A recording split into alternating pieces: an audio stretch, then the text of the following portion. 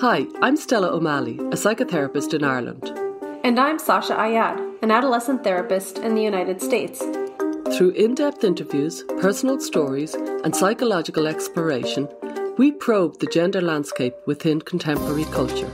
And we consider the implications of prioritizing personal identity over other aspects of the self. This is the thinking person's take on gender. Join us as we look at gender from a wider lens. So this is a world first, a premiere. Here we are in Killarney, County Kerry. The Kingdom of Kerry is what it's called in Ireland, the Kingdom. And we're live streaming Gender a Wider Lens, Sasha. Yes. We are very happy to be here along with our lovely co-host today, Lisa Marciano. And it has been an absolute pleasure to be in the same room. I think this may be the first ever podcast recording where Stella and I are in the same place. Yeah. So I say we need a round of applause for that.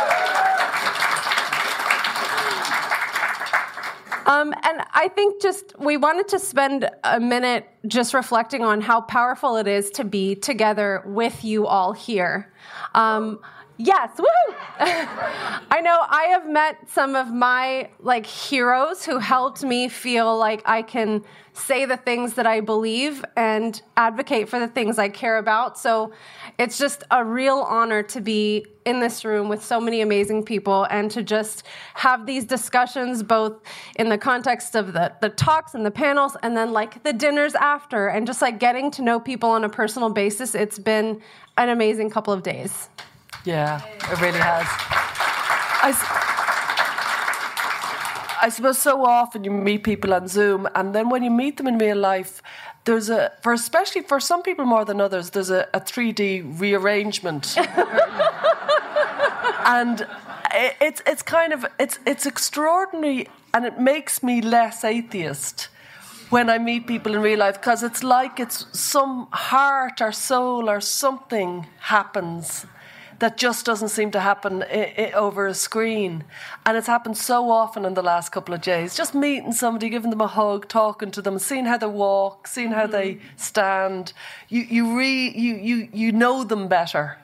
And this has happened so many times. There's so many people I'd never met before, and yet I knew them very well, but I'd never actually met before, and now I know them. I feel even from a quick, because every conversation I had with everybody in the last few days has been very quick. Yeah. But I feel like I know them better just from that hit, so it's been lovely. Well, I keep on thinking, oh my God, she's so much more beautiful in person. So, yeah. That's But, I just want to say, obviously I have concerns about social media and how it's affecting the lives of young people. Clearly, it can really have some downsides. But I've been reflecting on how many of you I met through Twitter. Right. So many of you Yeah. I met initially on Twitter, and now we're in the room together having these amazing conversations. So there's something really powerful about this platform as well. So, and what we're thinking about doing today for this very unusual episode, we're thinking of reflecting on some of the kind of interesting or thought-provoking topics that have been covered in the last couple of days, because some topics, very often in this world, you start the conversation and then it moves on and you think, God, I have so much more to say about that. Mm-hmm. So we thought we would delve into them. Yes. So where shall we start, Lisa? Okay. You want me to go first? Yeah. Okay.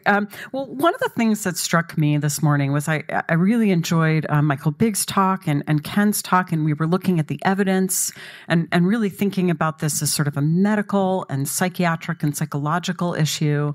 And then Stephanie Davies-Arai came up, and she just looked at book after book after book.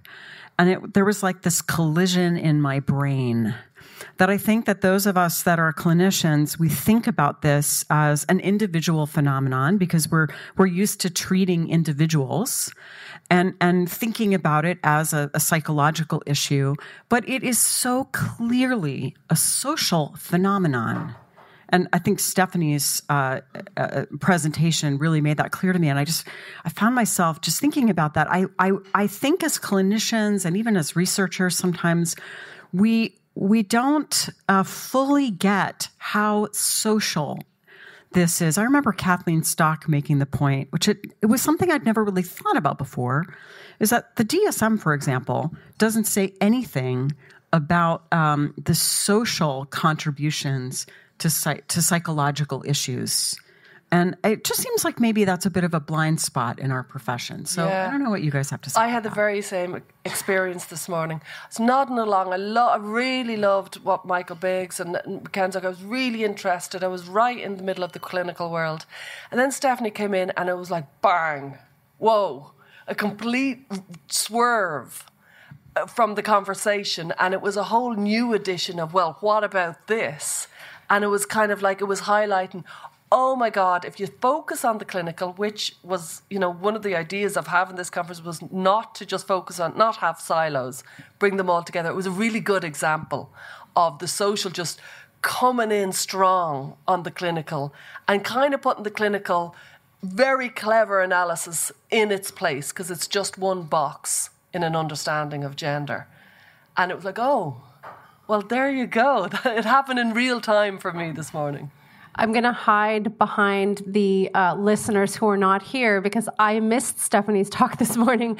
But she was reading through books written for children, right? Explaining to kids how they might be trans, just to clarify. Yes. So there were books for young kids and there were books for teens. And it was just book after book after book, kind of normalizing this and, encouraging kids to explore their gender identity. And one of the things that came up for me is, when someone walks into our consulting room, we meet that person as an individual, and we often don't think about the social context. And, one of the things that I've said to parents through the years is it's not good enough to find an agnostic therapist.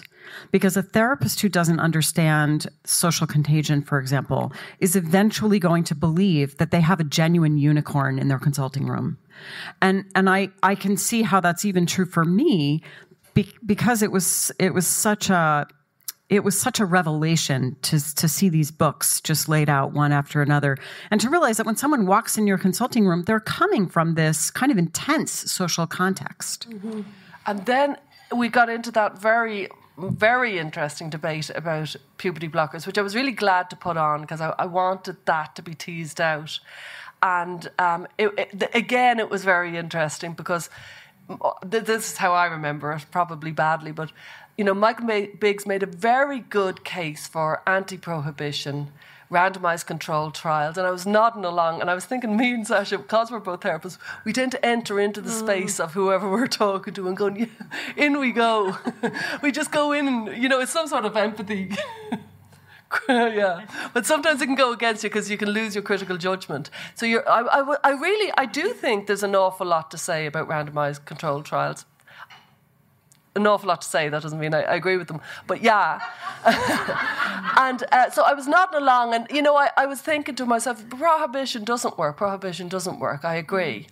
And then Ken was saying his very clinical thing, and then Malcolm came in very like Stephanie, like bang, puberty could get you out of it.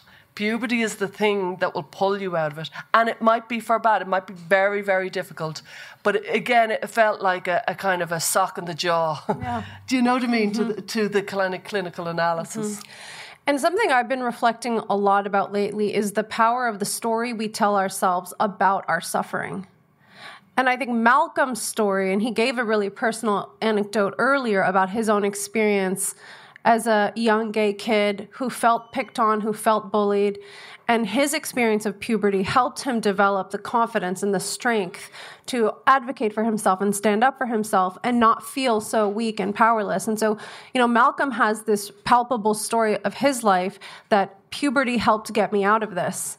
And when we think about the books that Stephanie was looking at, we are giving children a story not only that can never come true, but that what is coming for them is dangerous unless we use puberty blockers and these other interventions to stop it.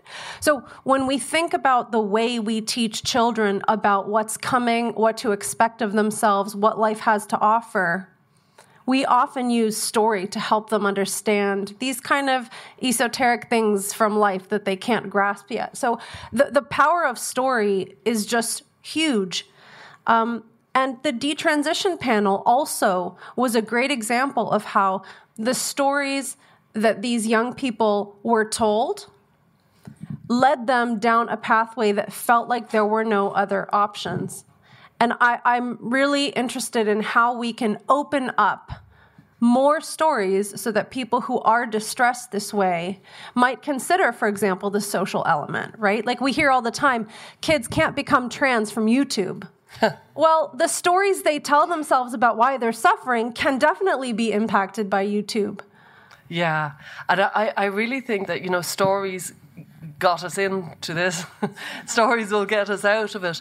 I do think, just to kind of further the point around prohibition and how to handle the very tricky conversation around puberty blockers, there is an argument. We all know prohibition has a terrible past, really. It hasn't worked. We all know that there are very mercenary people who will make a lot of money selling puberty blockers online. There's no doubt about it. So they are accessible. But that doesn't mean that there isn't a lot of power in a country saying, actually, until we have better evidence, we're not going to, it's not banning them, we're not going to prescribe them. You know what I mean? Like, as in, no, if other people want to, but we're not going to, because we're going to take a more cautious route until there's a better understanding of what it's like to have a gender dysphoric child. And just one further point on that, I think a public awareness campaign would get us a hell of a lot further around if there was an awareness of gender distress in a child does not mean a trans kid. If there was an actual campaign, we did it arguably maybe with Prozac, that they were happy drugs, and then everybody learned over a few years, they're trickier than that. So that genie was out of the bottle. And we were talking about what's called Accutane or something. Mm-hmm. And that was, prescribed as an anti-acne, and then it had a huge kind of connections around deep emotional distress, and that genie kind of got put in its place. Both of them are examples of social awareness, a public awareness campaign. So we don't have to pretend this is like whiskey. We can actually decide that they're not appropriate right now. We don't know enough. I guess it's pretty hard to get rid of whiskey in Ireland. Yeah. But talk about stories. I mean, maybe the very best example for those of you who are from the States, at least, is, there was this tremendous story in the early part of the 20th century that smoking was cool, that smoking showed that you were liberated, that smoking showed that you were sophisticated. I mean, in my lifetime, and I'm pretty old, but I've really seen smoking almost extinguished in American culture. And Ireland and everywhere, yeah. So I do think it's possible to at least partially get the genie back in the bottle, and it does depend on the story that we tell. And if we were to definitively and authoritatively say that we don't believe that these medications are right for most people, and there were policies to back that up, I think we could roll this back. And I also think, Helena asked, is Helena here? She asked the best question so far. Are you here? Well done, Helena. Where are you? But she asked an amazing question, which was, is it, along the lines of, you can correct me, but something like, is it ethical to prescribe something to a healthy person that can lead to infertility and, anorgasmia and other issues? And, the panel answered it. I don't know, is Ken Zucker here? Because it'd be lovely if he did kind of take the opportunity to answer it. I don't think he is. Who's going to come in? Because I would have loved to have heard what he said. And I think in the moment, sometimes you can pass on a question.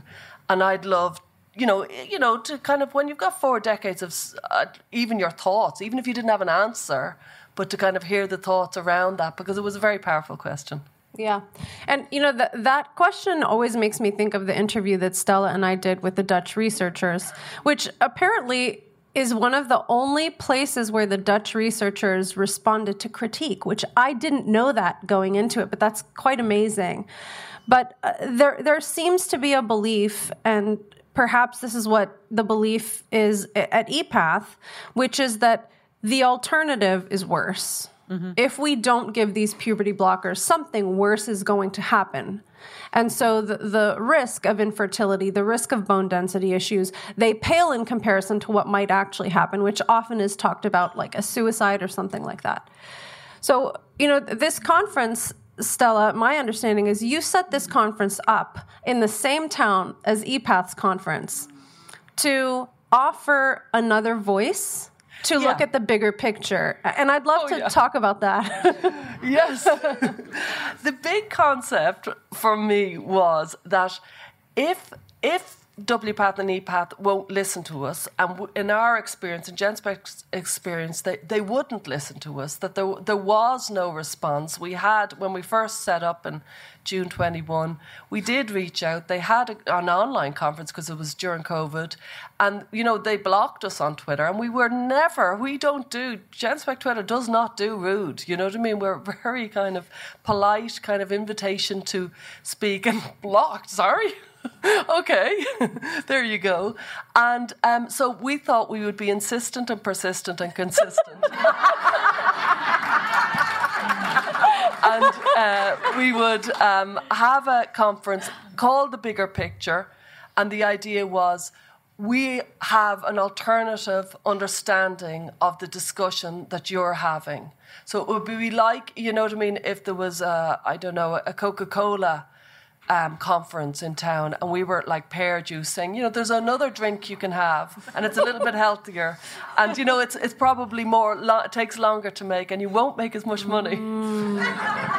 However, some people might be very interested in it, and we're determined to keep at it. Like, I know that EPATH wrote a letter to every attendee about 2 weeks ago about GenSpect.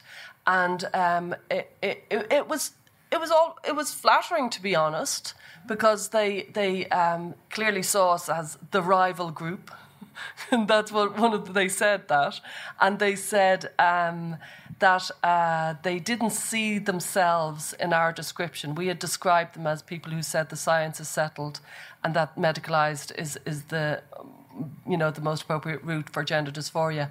And they didn't recognise themselves in that description.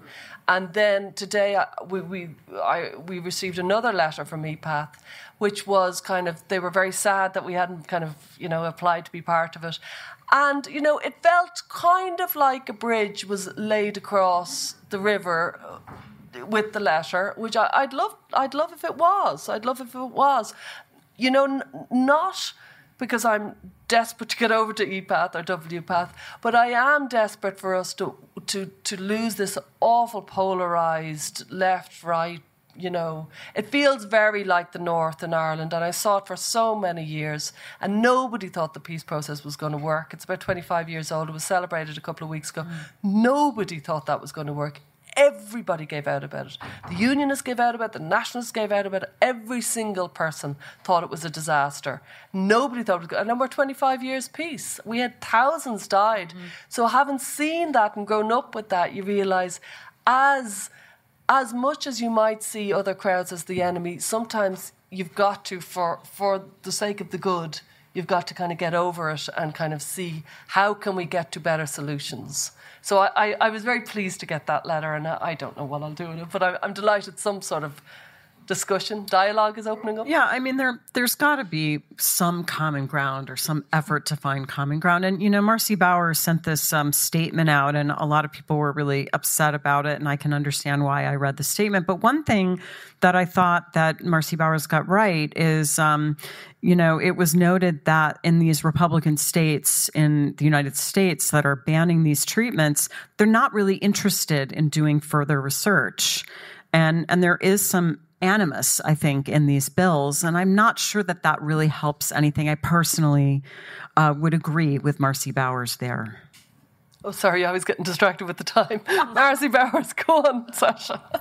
Take it away. Well, I haven't read the Marcy Bowers letter, but I do think it's necessary for us to build bridges. And at least one of the reasons I think that's important is because every now and then we hear about a WPATH clinician who has a dissenting question or a dissenting opinion.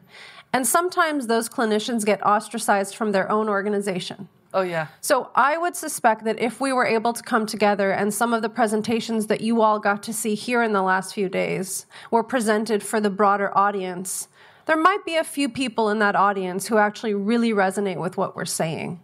So just in the way that, social pressure can create a lot of silence and fear, that's probably happening in a lot of different contexts. And so I think giving people the opportunity to hear robust debates where people don't necessarily agree, we have different views on puberty blockers or some of these kind of specific protocols, is a way to say, in our organizations, we believe in freedom of discussion. Yeah. Whereas I know clinicians have come from WPATH and EPATH and said, it feels really stifled and I don't feel like I can speak honestly. Sue was giving that great presentation earlier today, and she was talking about how there's this kind of dead feeling in the room with these kids who've kind of split off parts. And I loved what she said. I don't know if she's here, but she said, I try to bring curiosity alive. And I was thinking there's a real parallel process there, because I think that clinicians can have that same experience of splitting off things they don't want to know about, and then it can feel very dead. And it seems to me, I was thinking that maybe all of our jobs should be trying to wake up curiosity. And if we, all of us can be curious, both across town and also here, I mean, there's something to be said for humility. I don't think I know everything about this topic. I know I don't. And, maybe there's some things I could learn that would surprise me. I'd say so. I'd love, before we move on, because we've more subjects, I'd love anybody who wants to make a comment on the puberty blockers, because I thought it was really good, but it was also controversial, and we wanted to be controversial. We wanted to knock ourselves out of, because I've gone to a lot of conferences and we're all cheering everybody and everybody's great. And it's nice to have a little bit of, I'm not sure if I disagree, because it's good for the brain. So put your hand up and we might, great, Helen can start us off. Joe, Helen has a question. So something that I've thought about a lot, and I know a lot of other people have noticed too, is that one of the reasons we've got to here is that doctors and clinicians look just at the patient in front of them, and they make a decision for that patient, and often that decision has a social impact. So for 50 years, doctors have been saying, go into women's spaces and see if they kick you out or scream, and use that as a diagnostic tool. And, suddenly we have men and women's spaces. And now I think it's the same with the puberty blockers and even the Hilary Cass report, because they're looking at the individual child, but that individual child goes to school, and whatever decision the doctor makes, there's this built-in assumption that the school has to go along with it. And I think that everybody who deals with individual patients has to start thinking, how is this individual patient going to move around in the world and not destroy other people's rights? I'd like to hear you comment on that. I'm happy to start. This is such an important point, Helen, because we have critiqued the affirmative model, and we did so in a pretty in-depth episode recently. And what's built into the affirmative therapy model for gender dysphoria is almost an invitation to put up barriers in your life if people are not accepting you. And that's why we see such a challenge with family estrangement, kids who are cutting off their parents and basically insisting that teachers use their pronouns. And of course, school administration is often on board with that too. So this is a really important point, because I think effective therapy actually should help the individual function in all contexts, right? Good therapy helps you have more options, more places you can go, more people you can be friends with. So that's why I think the affirmative model of care is so anti-therapeutic. It's really anti-functional, because you cannot function in the world if you have to cut off everyone who doesn't go along, and like you said, with schools as well. Yeah, I think you make a very good point, because people are doing each kind of, let's say there's one child in the school who has been put on puberty blockers, and the school policy changes mindlessly a little bit, or certainly a little bit cluelessly, and then the policy is set forevermore. So another child who was not on puberty blockers but is kind of playing around with social transition has gone into that stream. And that has happened again and again and again. And that's why our work with schools has been probably the most frightening and certainly the most valuable I've felt for GenSpec, because it's when you speak to staff, you realise all you have to do is remind them of their training, of their knowledge of children, of their knowledge of how kind of teenagers can lose themselves and get intense. And they know it all. They know, most teachers know it. There's always just one or two, I would argue, strongly affirmative, different countries, different places, but certainly one or two strongly affirmative who create it, and then everybody else follows. Very like the pronoun thing, very like so many other things. People are following it out of awkwardness, social awkwardness of not knowing whether they should push back. And I'm hoping something like today and something like us talking about it will remind us that we have to actually use our voice and say, sorry, what's going on here? It's awkward, but I think it's essential. Yeah, I mean, you both make such good points, and I'm remembering that Stephen Levine wrote this paper. It was a while ago. It must have been maybe 2015, 2016, where he talked about exactly this thing that we have to remember, that people operate in a social context, and they have families, and that these decisions that are made, Helen, as you're saying, sort of on an individual basis, which might make sense if the person had no social context, might really not work when you're thinking about families and schools and social life and potential partners. And, you know, as you were saying, Sasha, that's really important to think about how the person functions overall. Mm-hmm. Yeah. So, yeah. Any other question before we move on to the next? Oh, Terry or this guy? Yeah. Terry and maybe Terry. Yeah, Terry's excited. And then after that, you. I just wanted to comment on the whole idea that we can't bring in prohibition for puberty blockers. You can't make a comparison really with things like whiskey or cigarettes, because those are things that are carried out by adults who choose to do them for recreational purposes. Yes, there are many downsides, but they are chosen for adults for recreational purposes all around the world in massive numbers. Puberty blockers, I think you need to make the comparison more with other kinds of requests made to doctors for things that patients would like to have, but that we know are bad for them. We don't have doctors prescribing benzodiazepines en masse like we used to, even though many people would very much like that. And we're talking about children, you know. Mm-hmm. I know that the argument that was made was that, well, if we don't prescribe them, they'll get them on the black market. They'll get them from, you know, Gender GP or other places. Well, so be it. Mm-hmm. So be it. At least there'll be less people getting them. Mm-hmm. And more's the point, it's about the message that we're giving. If the medical complex are prescribing these things legally and so-called with research behind them, that's the message that we're giving to young people and parents, that these are thought-through, well-researched medical treatments.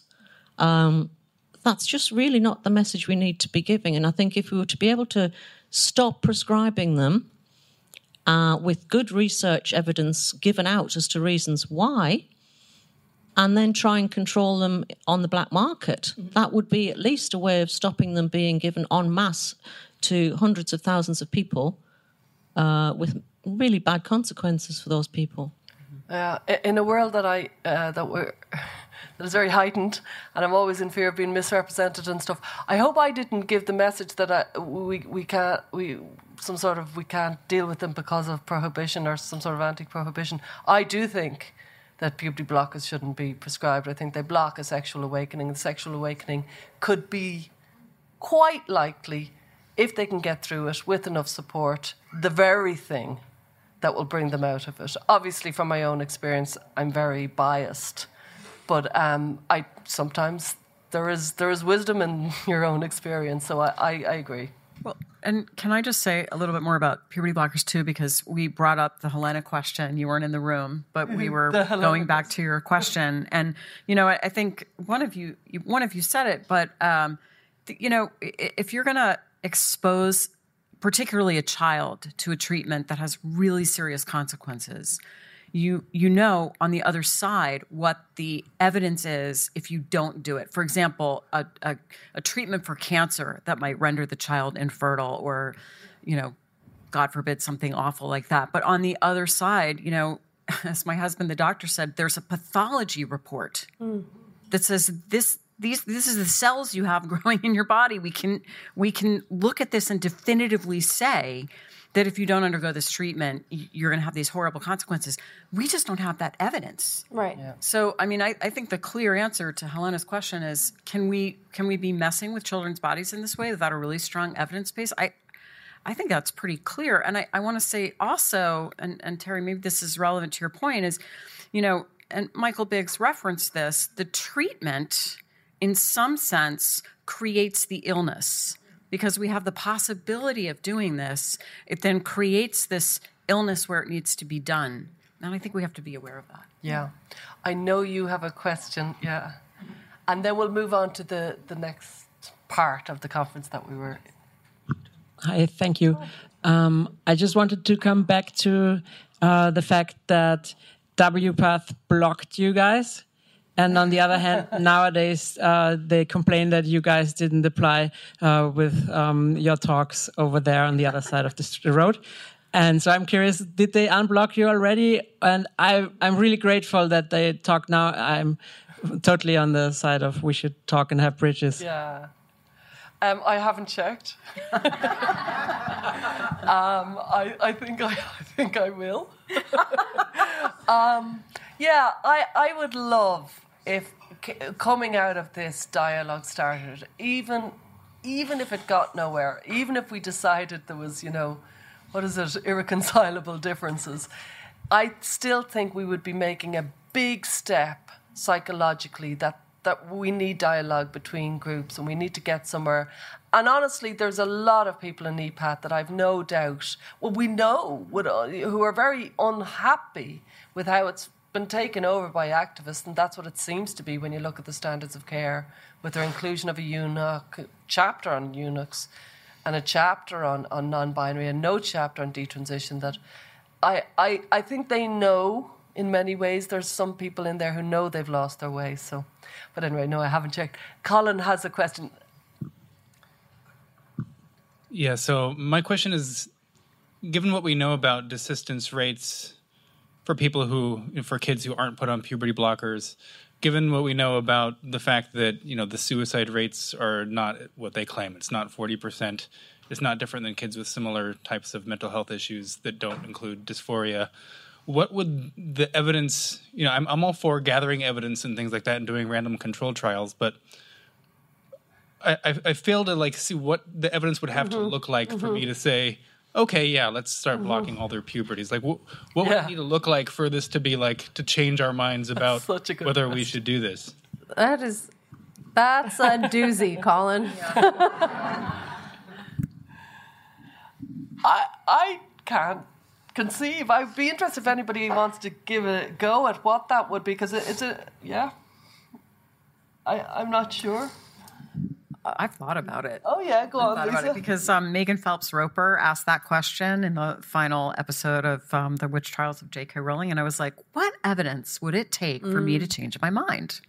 And I'm telling you, it's a pretty high bar. Okay, go on.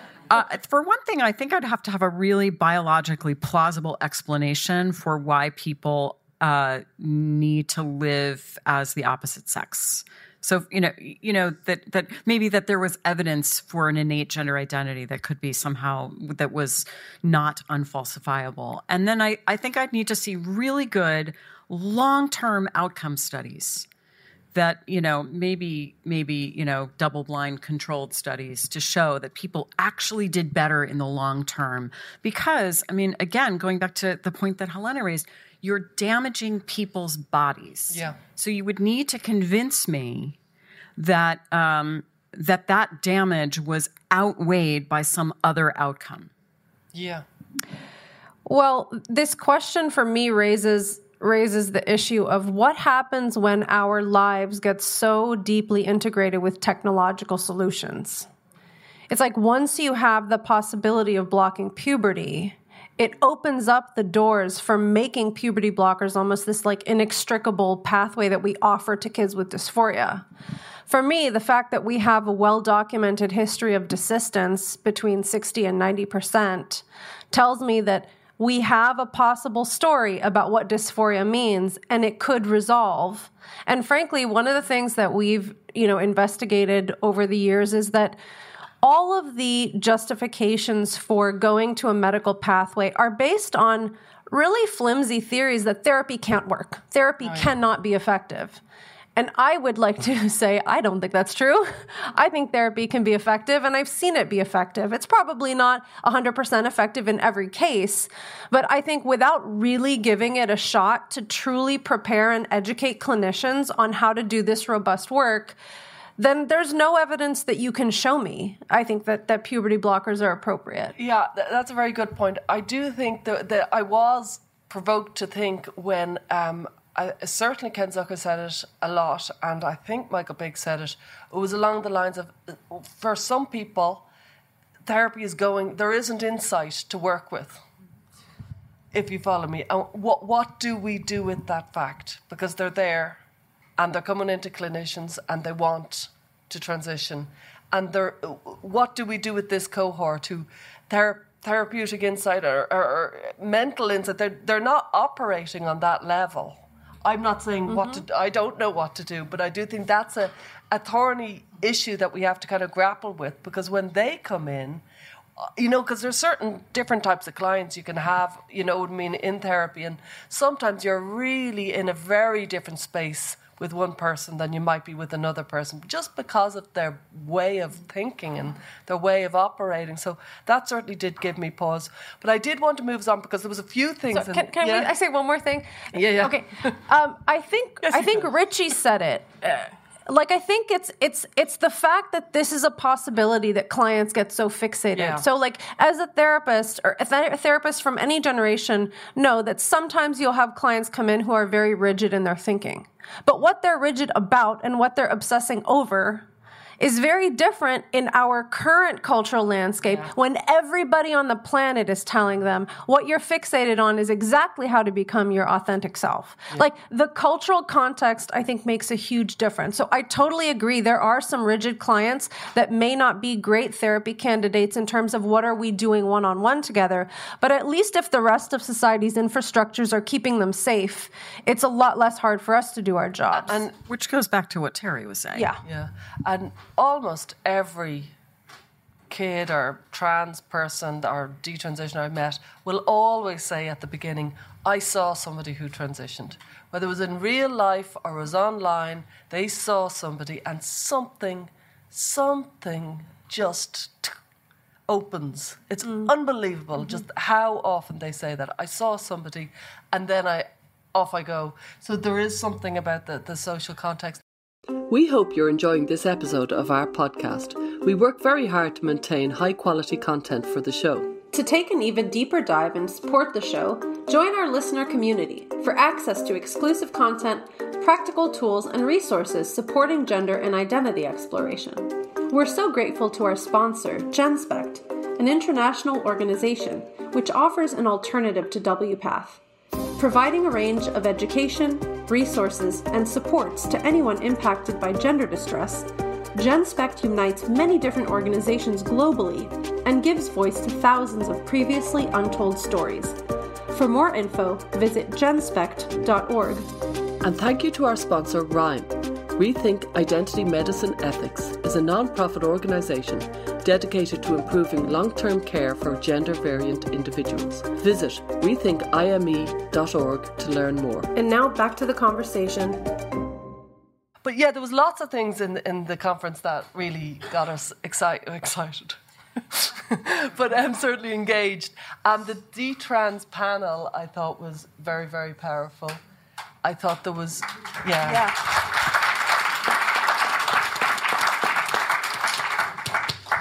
Just hearing the different stories, like you said, it was just so powerful, wasn't it? Yeah. There are a lot of themes there that I think I'd like to lift up. I'd like to start with I hope it's okay just to kind of refresh the audience's memory. Jet is a young woman who was seen by the Dutch clinicians, the clinicians who, pioneered this entire process of blocking puberty. And she described, I think, becoming aware of gender identity at like 15, maybe 14, going to see the clinicians at 15, 16 getting on puberty blockers. There's Jet. And 17 starting testosterone. And then 18, as far as I remember, mastectomy and went on to hysterectomy. Yeah. And the most powerful part of Jet's story for me was... No hysterectomy, sorry. Yeah. She canceled it. Did you? Yeah. Yeah. But Jet, the most powerful part of your story for me was hearing you talk about this disconnect between what you knew was happening in your intimate life and your body. So Jet talked about having her puberty blocked, not having the natural sexual response, knowing she was in love with somebody, knowing that she really cared for this girl, but not being able to connect with her desire for intimacy. And then describing when her body started to heal, when she got off of these drugs, it kind of came in this natural way. And it's like we talk about these drugs and we talk about the bone complications and like these things can feel really far down the line. But when you think about the immediacy of being a young person, trying to build relationships, trying to connect, and this very fundamental part of your adolescence has been taken from you, it was just so powerful. And I think like that's a real story that goes beyond just like the data and the numbers and the statistics. And then I was reminded by how little we know. We're the equivalent, it feels like, of, when the doctors were putting leeches on us in our knowledge of gender issues. Because the kind of the report, which I've heard from other people, of having testosterone made her effectively attracted to males when actually she'd been born with an attraction, aren't born with whatever, but had some sort of kind of instinctive biological attraction to females, but the addition of testosterone made her attracted. That was so interesting. It's like, what does testosterone do? It's, oh my God. It just was such a shocking, and I've heard it a few times, so every time I hear it, I think, hang on, we don't, there's so much to that. Mm-hmm. There's so much to that sentence. And then stopping it and then reawakening the natural biological impulse towards females. There's like a thesis in that. Well, you're saying that it's like when physicians used leeches, but there's a way that we're ignoring what we do know. Mm-hmm. Okay. It's not just that we don't know. It's that it seems to me like some of this stuff is just kind of common sense, right? That you shouldn't. What is that noise? Keep going. We plug along. That it's that why would we think that it's acceptable to mess with a young person's endocrine system?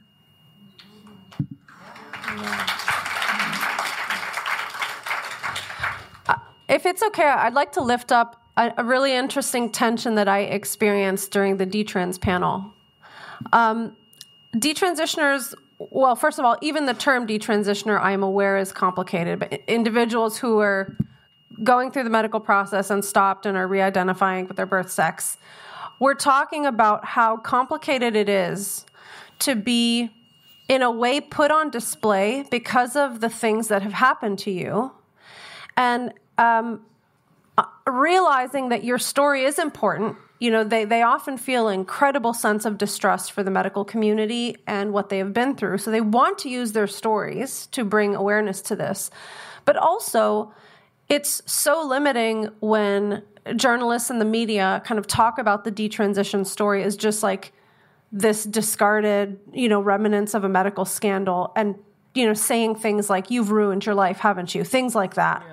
And I've thought about that so much over the last few years, and I think it just raises questions for me about like, how do we as people who, we're not detransitioners, we're not trans, we are not like really part of that, we're clinicians, but how do we responsibly give voice to the detransition experience while also being mindful that these are young adults who have just been through like an absolute roller coaster and they need to heal too.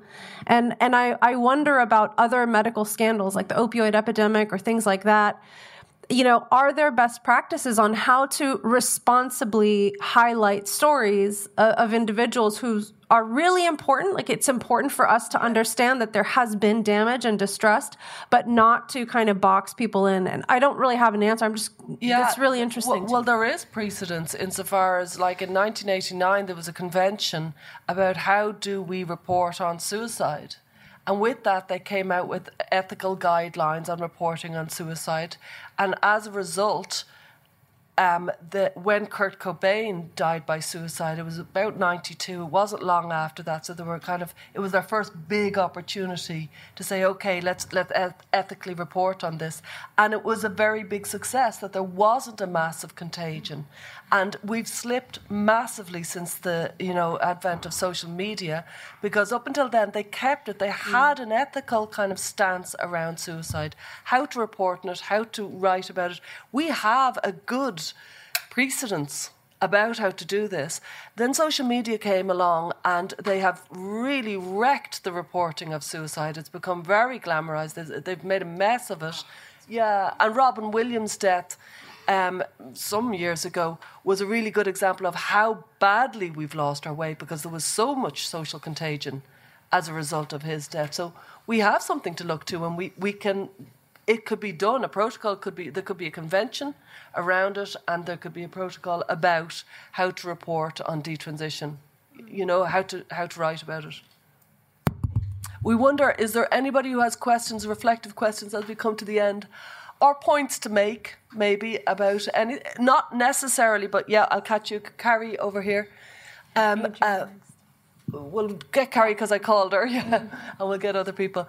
And also about the conference, any other points, because we're coming towards the end, so any other points you might want to make. You know, I think about it as these are almost victims of like gender overdose, and that if sort of the Alcoholics Anonymous type model is a and just say who you are, Carrie Mendoza. I'm an emergency medicine physician in the States, and I'm with Farron Medicine.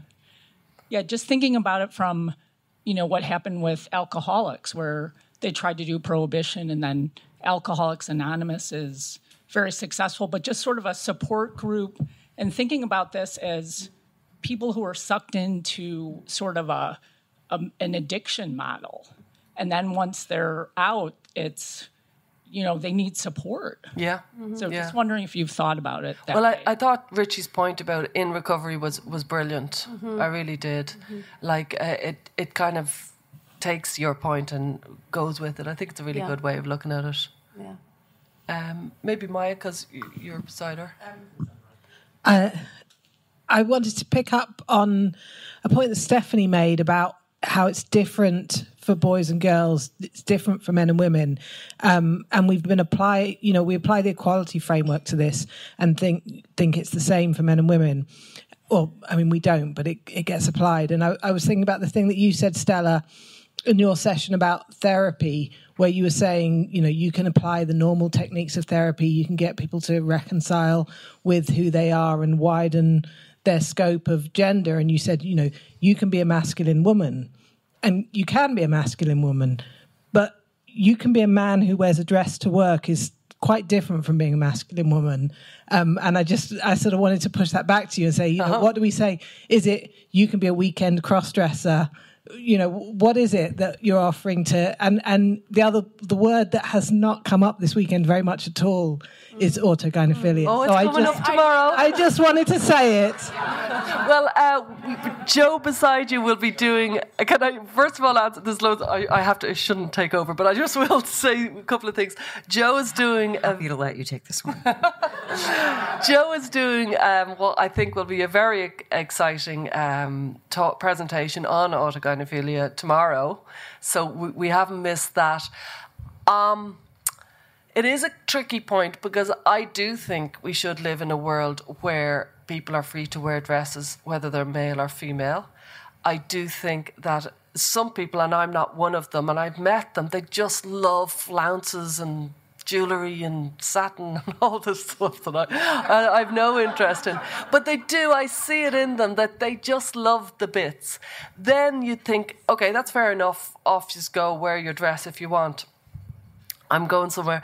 But then there are some people who have an erotic fixation and they're enjoying not only wearing it, but they're in the middle of an erotic act as they're wearing it. Now, again, I'll go back to my public awareness, that we need to have public awareness around that. People don't know what it is. They don't know they're part of a public. They don't know they're part of an erotic act. I was talking to a woman, it was one of those school talks, and this woman came up to me and she described this guy. And I told her, she just described this person in her life, and she kind of didn't know what to do with it. Very positive about it all. But clearly something was there was sex somewhere in the air, if you follow me. And then I described what autogynephilia was, and she was like, oh. Like she realised. Had to do that to her. Well, she realised she had inadvertently been part of a sex act week upon week, year for a long time, and didn't but knew something funny was going. So my grand card of public awareness, if people knew it, I think, no, I know this isn't a good answer. I know it's not a very well-developed answer, but something around that people would start to see the difference of, hang on, that's a sex act, that's somebody enjoying skirts. Because there are two different types of people who seem to enjoy skirts. Nobody else. This side of the room. Yeah, somebody else pick. Maybe Jessie. And make sure you say where you're from, Jessie. Yeah. Jessie Manisto, yeah. Yes, Jessie Manisto from Third Factor magazine. And I just want to say how wonderful this conference has been, meeting people in person and feeling that, you're not just fake people on the screen, that we really have each other's backs. We're real. And there's so many, and I want your listeners to know that they're not alone either. And I find myself... Yeah. And I know when I get back to the States, which I know is not the ideal place for dealing with this right now, but I want to do something because I see hope. I see more normies seeing what's happening and seeing something doesn't smell right. But I also hear what you say about WPATH maybe being willing to build some bridges. So most of us don't have platforms, but we could do something. You guys have done things. You organize this conference. What advice do you have for us? What could we do? What could we take home? Oh. That's amazing. Oh, I wish I knew. But yeah, I love that you're inspired to do this. And we all know what we can do. We can run talks, we can have conferences, doing exactly what we have and pushing back the pronouns, doing the things that Maya and Helen said. But jump in, yeah. I want to point out something that we've often joked about in the last, I don't know how many years of working in this world. There's a lot of reinventing the wheel that happens. My God. And I think partially because of what you're saying, like we all live on screens. We are on these kind of isolated silos where like if you don't happen to be Twitter friends with somebody, they might have started some amazing organization that you don't know about. Very similar to your own. Yeah. So I would say let's build a lot of bridges. Yeah. Find out what other programs and projects are happening. And if you feel like you can lend your talents to something that already exists, most of these organizations need help. They need people. They need volunteers. They need support. They need writers. So I think there's already a lot of amazing stuff going on, but we just have to slot people in where they fit. And on that subject, I should have said, you could volunteer for Jensma. Yeah. But I just want to say to that, too, though, that I think we can all be braver about conversations just even in our personal lives. And I know that I am at the point where I can't help it. Yeah. So I was took a walk with a friend I hadn't seen in a million years, and it came up, and I was like, am I going to say? Oh, yeah. And then I just couldn't help myself. I said, I have a real problem with this. And I didn't know what she was going to say. And she said, oh, I'm so glad you said that. And she was really relieved. And I just find that is true again and again and again. So I would encourage you to have courage when it comes up. Speak about it with confidence and compassion. But let's get rid of this idea that we can't say that the emperor's not wearing any clothes.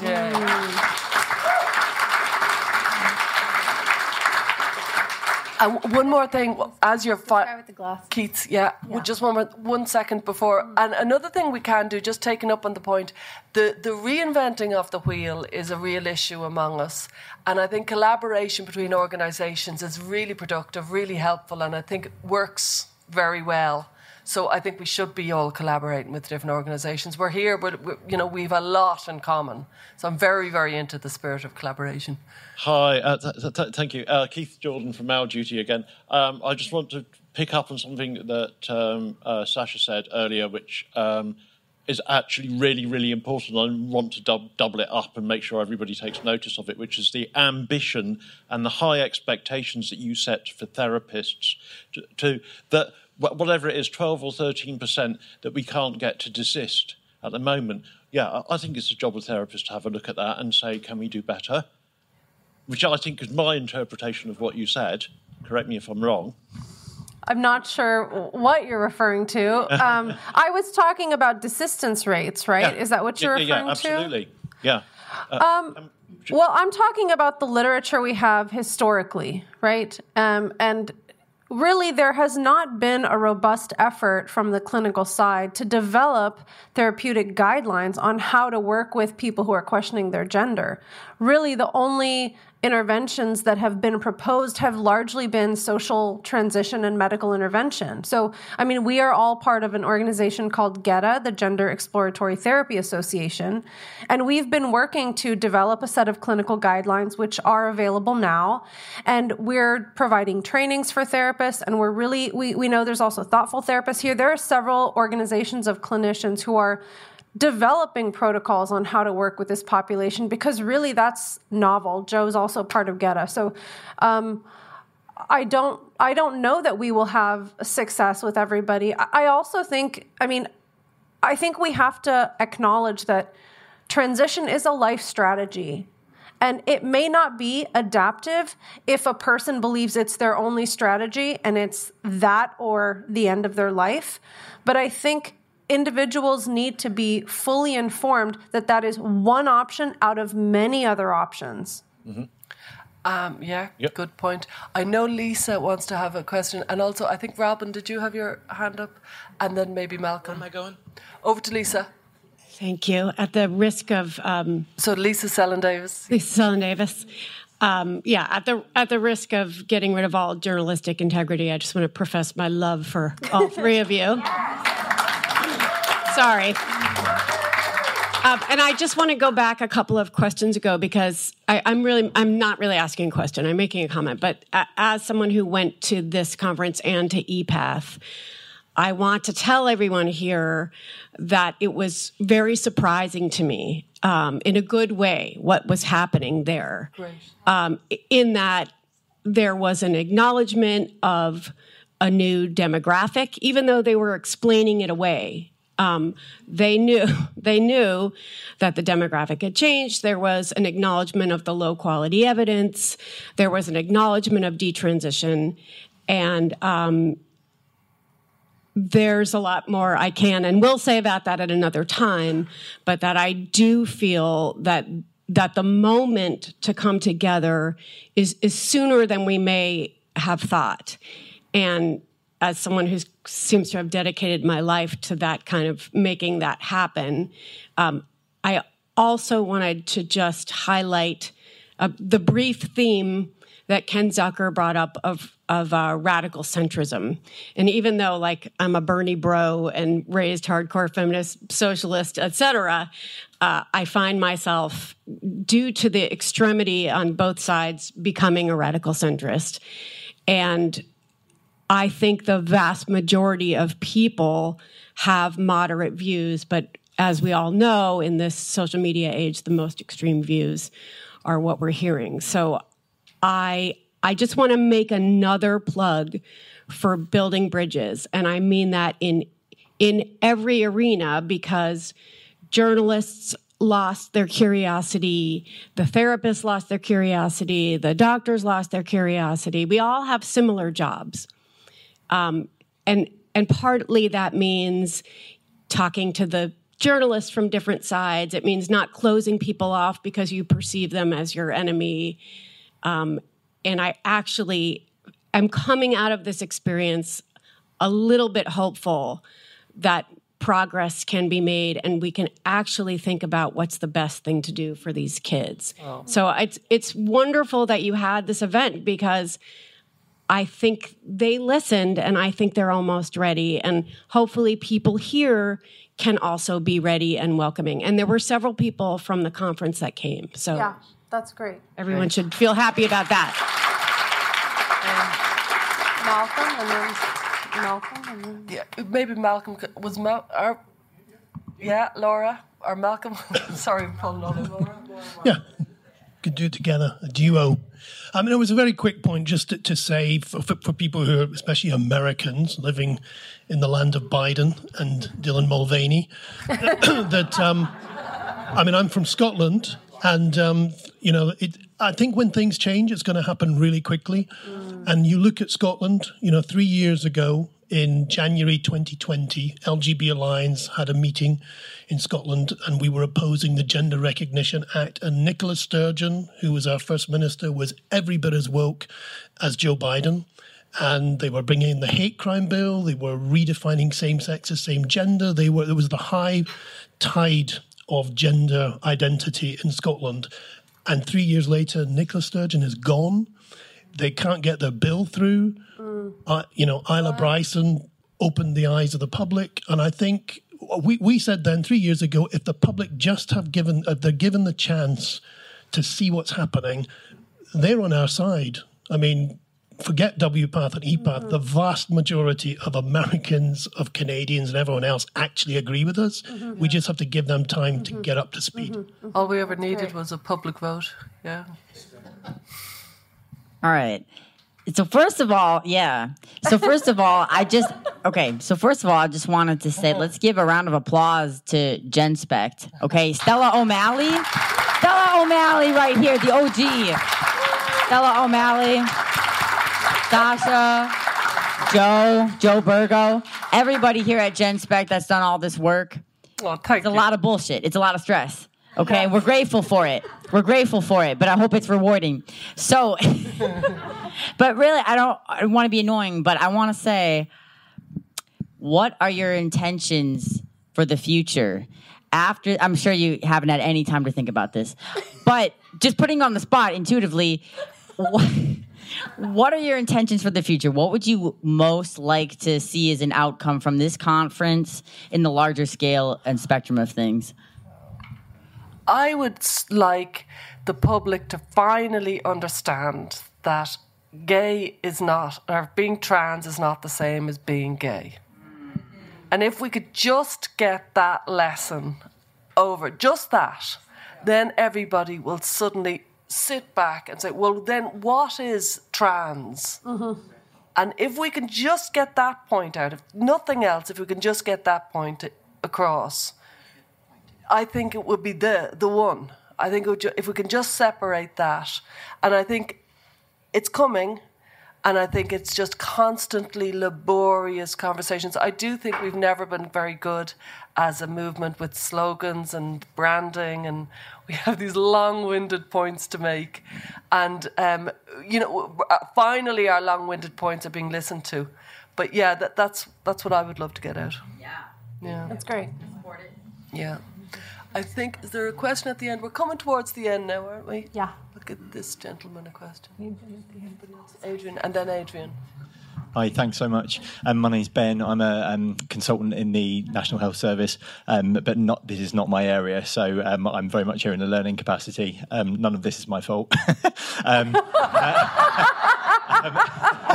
Hello, Ben. I guess my question is I think one of the biggest questions facing the medical world already for the last 2 decades, but for the next 2 decades, is medical science has come on so much. There's so much that we can do, but I think the massive question is, what should we do? And also, what should we not do? And I don't think that's just in the area of gender and sexuality. I think it's in it's across the board in terms of what actually should we do.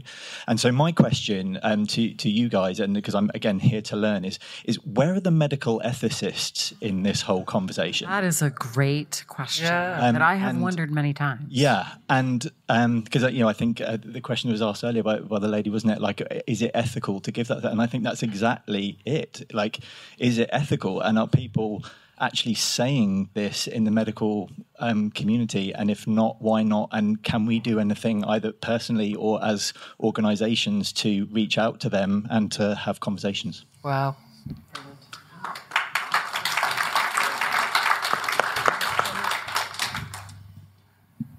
Yeah, I think that's a great question, and I tried in the early days to like pigeonhole this medical ethicist that I knew personally, and I think she thought I was like Alistair's crazy person at the bus stop, so it didn't really go over too well.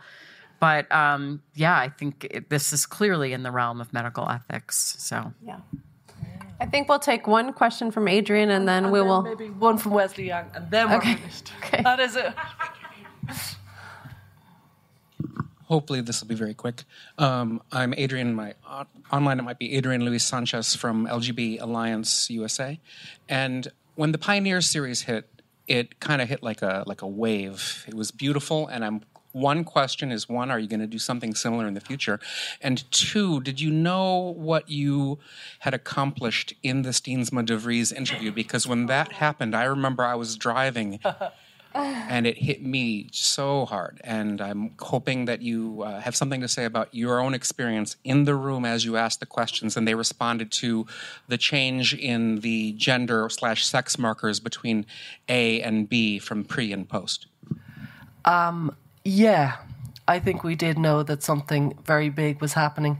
I never prepared for an episode more than I prepared for that episode. I reached out to people. I asked different people, different questions. I was talking to, the clever ones over in Segham, asking different things. So yeah, I knew that this was a one-off opportunity. I didn't think we'd get a second opportunity, and it felt. And we didn't. Did not. You don't think they're going to come back? No.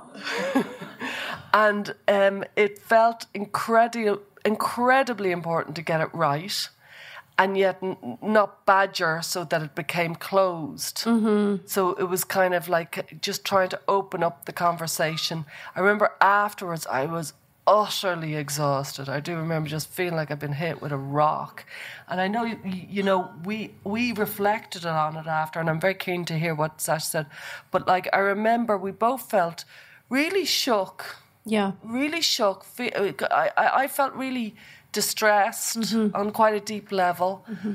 There was a clinical coldness that I felt incredibly unsettling, and I felt I'd kind of seen something that I've read about in history books, a kind of, oh, wow. It was very laboratory or something vibe out of it, and it stuck with me that night because we were having it a little bit later. It was about 6 or 7 that evening, and that night, tossing around and just trying to explain what we'd been through before it went out. Let's say to my husband or whatever. It's like something crazy went on there, So that's how I felt. Yeah.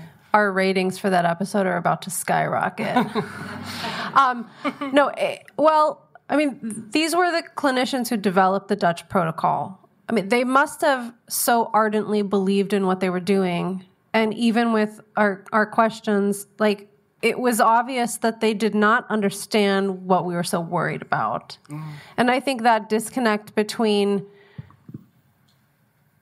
seeing what happens to these kids on the ground when they are put through these medical treatments, and then seeing the very kind of casual way that the clinicians were talking about it, definitely left me with a lot of complicated feelings. I also felt really exhausted. I knew it was an important interview, but I have to be honest, Adrian, I had not, for example, gone and read every interview with Steensma and de Vries. So I wasn't aware of whether or not they had been interviewed in such a way before. Yeah. I kind of assumed that we were one of many, people who had asked them hard questions about their treatments, and apparently we were the only two. Not the only two, but in that public of a setting. So it was really actually interesting to hear, you shared that feedback with me, and other people have said that interview was amazing, and I don't think I realized that degree of it. There was a funny moment about 10 minutes into it where I suddenly thought, they don't know who we are. Yeah. Now they do. Yeah, that was very exciting. Have we last question with Wesley, I think, and then we're going to close it up and we'll go to the bar. So there are many reasons for great optimism and many reasons for great pessimism on this issue that are happening simultaneously. And I wonder which of them are... what is your perception of some reasons for optimism and pessimism? And taking them all into account on net, how do you feel about this issue? Just to cite one issue of a cause for pessimism, about a month ago, a trans-identified female, mass murdered 6 people, including 3 children. And a few days after that, the spokesperson for the President of the United States made the following statement that these trans people, they are, they're facing a right-wing backlash. They fight back, and we have their back. So that was a statement that was made 3 days after that event. So I chalk that up as a cause of pessimism. It suggests that as the administration has made clear that nothing is going to deter them from this path and that they will pursue it at any cost. But there are also all of these causes for optimism happening at the same time. So I wonder how you sort of parse them out and weigh them against each other. Well, I'm an optimist. And what I will say is someone once wrote on Twitter, and I won't forget this, I don't know who it was, I think it was an anonymous account, but this person said, you have a really powerful ally, the truth. And we have truth on our side. And I think that all I have to do to feel optimistic is read the comments on any New York Times piece on this, when the Times allows comments, to see that there is just a pent-up avalanche of common sense out there. Yeah. Mm-hmm.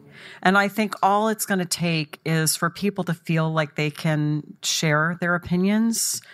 And, someone said if you just took a public vote, it would all be over. Mm-hmm. So I think we have truth on our side, and that makes me feel optimistic. Yeah. What makes me feel pessimistic, ironically enough, you said in the last 15 minutes of our podcast together, where you you were talking and then you went into this and they've infiltrated everywhere. It's everywhere. It's in the hospitals. It's in the schools. It's in the institutions. It's a mentality that has just gone everywhere.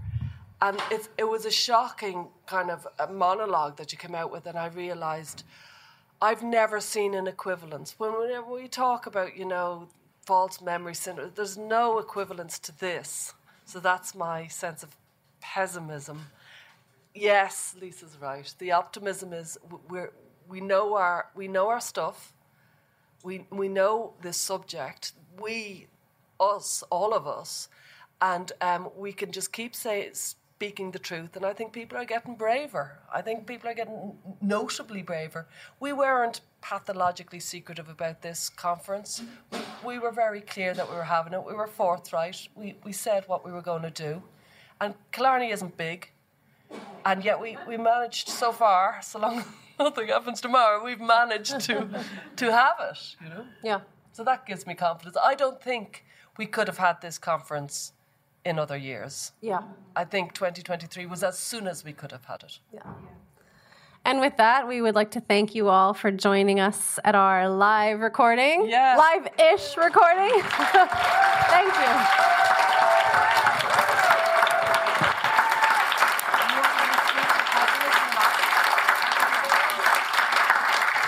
Thank you. Thanks for joining us this week on Gender, A Wider Lens. Listener support means a lot to us. If you enjoy the show, please like and subscribe on iTunes and leave a review. For more information, visit widerlenspod.com. There you'll learn about joining our listener community, how to contribute to our show, and where to find us on social media. Our discussions are for educational purposes and are not intended as a substitute for mental health services.